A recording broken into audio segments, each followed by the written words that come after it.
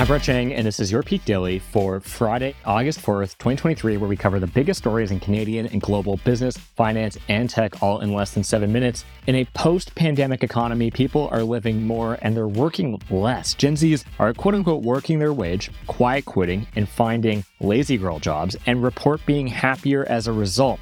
Now, they're coming up against executives trying to get them back in the office. Who will win in this labor showdown? Well, we don't know for sure, but as a millennial, it's definitely entertaining to watch. But Peak Pals, besides the Gen Z work ethic, got a great episode for you today.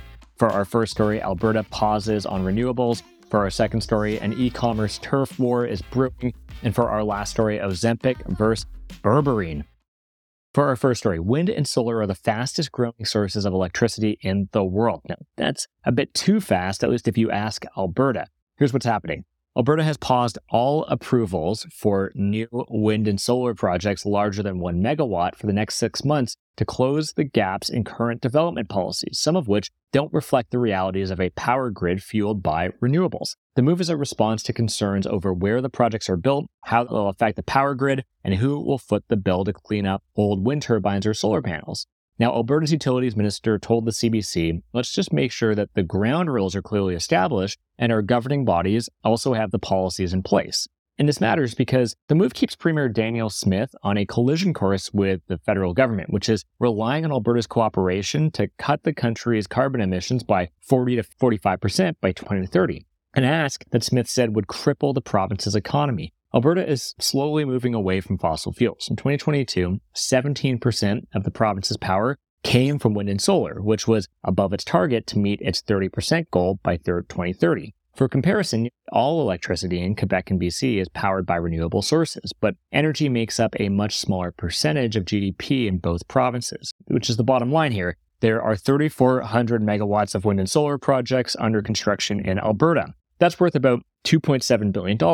About 15 larger projects are likely to be affected by the pause, while small projects and local homes and communities can still move forward. For our second story, many contests over the years have been dubbed the fight of the century, but Walmart versus Amazon might live up to that hyperbole, at least on the e-commerce front. Here's what's driving the news.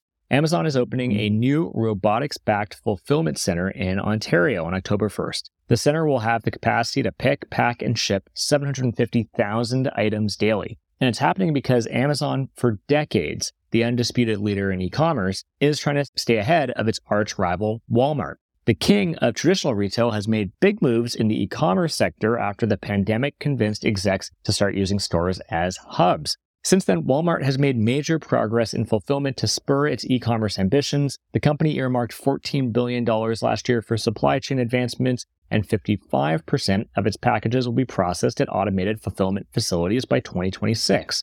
Walmart is also playing copycat. Last month, it launched a Prime-like subscription program in Canada and ran an online sales event at the same time as Prime Day. But Amazon is still top dog. Yesterday, the company reported sales growth and profit that topped analyst expectations, powered in part by, well, you guessed it, e-commerce. The bottom line is, while both companies are investing heavily into automation, warehouses, and customer experience, the ability to translate investments into lower prices, speedy delivery times, or other value adds like high personalization is what will win customer dollars.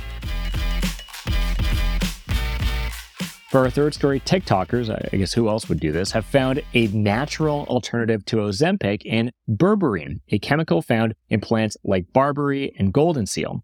Per Wired, TikTok influencers are fueling the surge in summer sales for berberine, a supplement nicknamed Nature's Ozempic, a play on the popular type 2 diabetes drug that became a phenomenon when it was discovered to cause weight loss. One company selling the product has seen sales increase more than 165% in the second quarter of 2023 just so far, compared to sales in the same period last year. A director at the National Center for Complementary and Integrative Health told Wired, "I can't think of another example where something has gone viral to this extent." And if something sounds too good to be true, it probably is. Health professionals don't recommend popping berberine for weight loss. Its antibiotic properties can build a person's resistance to life-saving drugs. Its impact on enzymes can affect how other drugs break down. It can also reduce insulin resistance. To zoom out, despite ongoing investigations into the potentially life-threatening side effects of the new generation of weight loss drugs, sales of Ozempic have surged by 23% so far this year, and sales for the broader market are expected to balloon to $44 billion by 2030. Yesterday, a lawsuit was filed against the manufacturers of Ozempic and Mounjaro over claims that the drugs can cause gastroparesis, a paralysis of the stomach. The bottom line is customers are so excited about the prospect of easily losing weight that they're willing to turn a blind eye to drawbacks to medical or alternative interventions. Peak Pals, thanks for making us the most listened to business news podcast in Canada. Got a second? Why not follow this podcast on your app of choice and leave us a review? And if you want more Peak, make sure to subscribe to our daily newsletter at readthepeak.com. Thanks, Peak Pals, and have a great weekend.